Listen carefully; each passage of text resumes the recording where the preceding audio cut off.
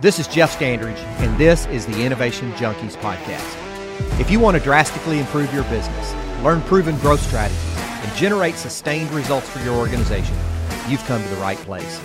Over the next half hour, we're going to be sharing specific strategies, tactics, and tips that you can use to grow your business, no matter the size, no matter the industry, and no matter the geography. Weekly, we'll bring in a top mover and shaker, someone who's done something unbelievable with his or her business, and we'll dig deep. We'll uncover specific strategies, tactics, and tools that they've used to help you achieve your business goals. Welcome to the Innovation Junkies podcast.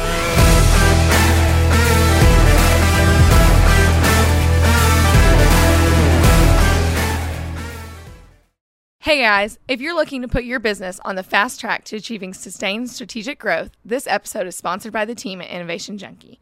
To learn more about our Growth DX, go to innovationjunkie.com/growthdx. Now let's get on with the show. Hey guys, Jeff Standridge here, and welcome to another bonus episode of the Innovation Junkies podcast. How we doing, Jeff? Man, I'm great to be back. Ready to talk about some leadership. How about you? I'm ready to talk about some as well. Let's start today by talking about leadership failures. What are some leadership lessons, rather, that you learned the hard way, maybe by failure or by struggling through to get to a success? Well, I'll start with one. Maybe we'll just trade these back and forth. But one would be a famous Ronald Reagan statement, which is trust but verify. And the leadership lesson there for me was I'm very trusting. I always assume positive intent. I believe that people have the best intentions, but as a leader, you still have to verify. Occasionally, you have to take a deep dive. You have to hold people accountable, not micromanage, but trust but verify is a good leadership lesson. Trust people, make sure you're involved enough with what they do that you understand that they're doing the right thing and that they're really embodying the culture of integrity that you want within your organization. So trust but verify would be one for me. And I assume that works with people, but it also works with assumptions and maybe with initial impressions that you may get about a person or a thing or a situation or what have you. Absolutely. First impressions are very important, but the ongoing impression and what you learn, sometimes first impression will get you into the cliche of not judging a book by their cover. Sometimes there's more context and more understanding there. So digging a little deeper is helpful. Yep, for sure. I would say one that I have.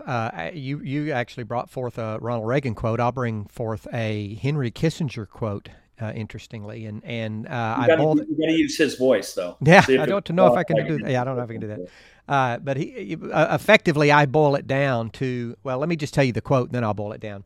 He once said, "Competing pressures tempt one to believe that an issue deferred is a problem avoided, when in reality it is a crisis invited."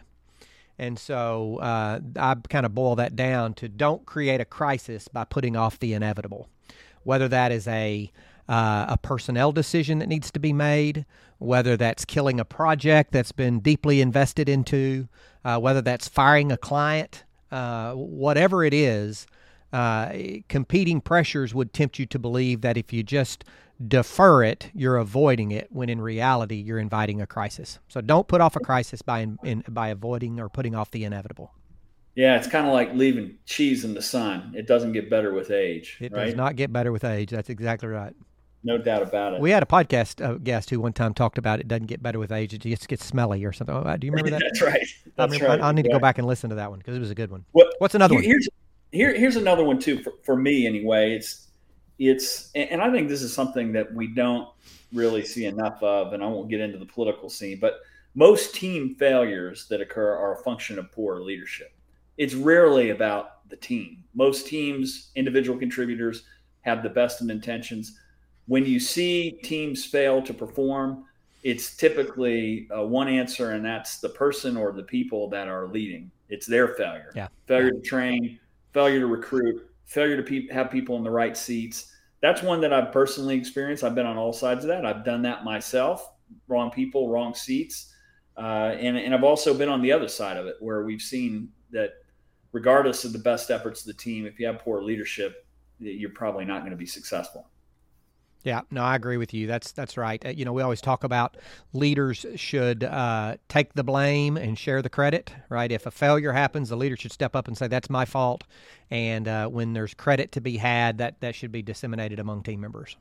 Absolutely. Yeah, your team will run through fire and move mountains for you if you pass along the credit when things go well and take the blame when they don't. Yeah. What else you got? What have you seen? Well, I've got one that's never hire anyone that you can't fire. And I've kind of expanded that a little bit. Don't hire anyone you can't coach, discipline, or fire. And what I mean by that is, particularly in small companies, we want to hire our friends. We want to hire people that we're familiar with. We want to hire people that might even be within the family circle. But the point at which we hire them and that employer/employee relationship exists, the nature of the personal relationship will never be the same as it relates to work. And so clarifying on the front end when they are the right person for the job and you do need to bring them into the company, obviously separating the direct reporting from you to the degree possible is critical. But having clarity on the front end that you will step up to addressing any issues. There will be times when difficult conversations have to be had. It's not personal, it's about business and establishing those on the front end. And if you can't get to that level of clarification on the front end, just don't do it. Don't do it. It will end badly. Yeah, absolutely. And I've got one more that I'll throw out there, and it's oftentimes not overlooked. And this is, I've reflected back on the time that I spent at Naval Academy in the military. And there was a guy that sang a song, oddly enough, as part of one of our events where he said, it's tough to be a follower in a leadership school.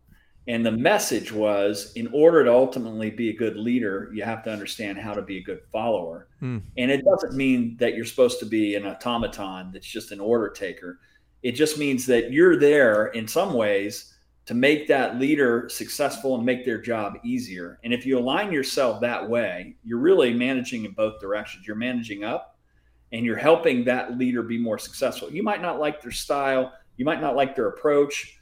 You can help them be better by being a good follower and figuring out how to use your strengths to maybe fill in for some of their weaknesses. So I wasn't always good at that. I'll tell you, a lot of times being hard-headed and a little self-absorbed and ambitious, I wasn't always a great follower. If I saw somebody that had some deficiencies as a leader, I viewed that as weakness, and I'd figure out how to go around them or not really be helpful, circumvent them in some ways.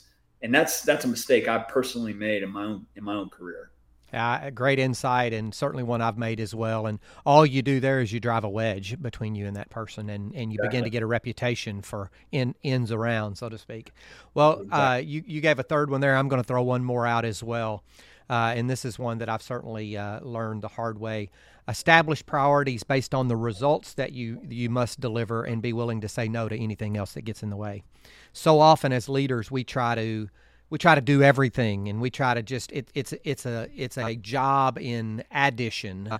Or an exercise in addition versus an exercise in subtraction or division. And I would say that good leaders are more focused on stopping doing things that aren't producing the results they need in favor of putting their energies toward the things that will, in fact, produce those results. And so establish priorities. Yep. Establish priorities and be willing to say no to everything else. Yeah, it makes a lot of sense, and particularly when you're somebody that's used to succeeding, it's so easy to say yes. It's difficult to say no. At times, if it doesn't fit, you have to be able to say no, for sure. That's right. Good stuff. Thanks for joining me today, Jeff. Always glad to be here. All right. Thanks so much. This has been another bonus episode of the Innovation Junkies podcast. See you next time.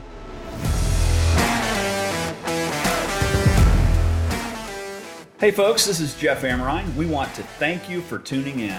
We sincerely appreciate your time. If you're enjoying the Innovation Junkies podcast, please do us a huge favor. Click the subscribe button right now and please leave us a review. It would mean the world to both of us. And don't forget to share us on social media.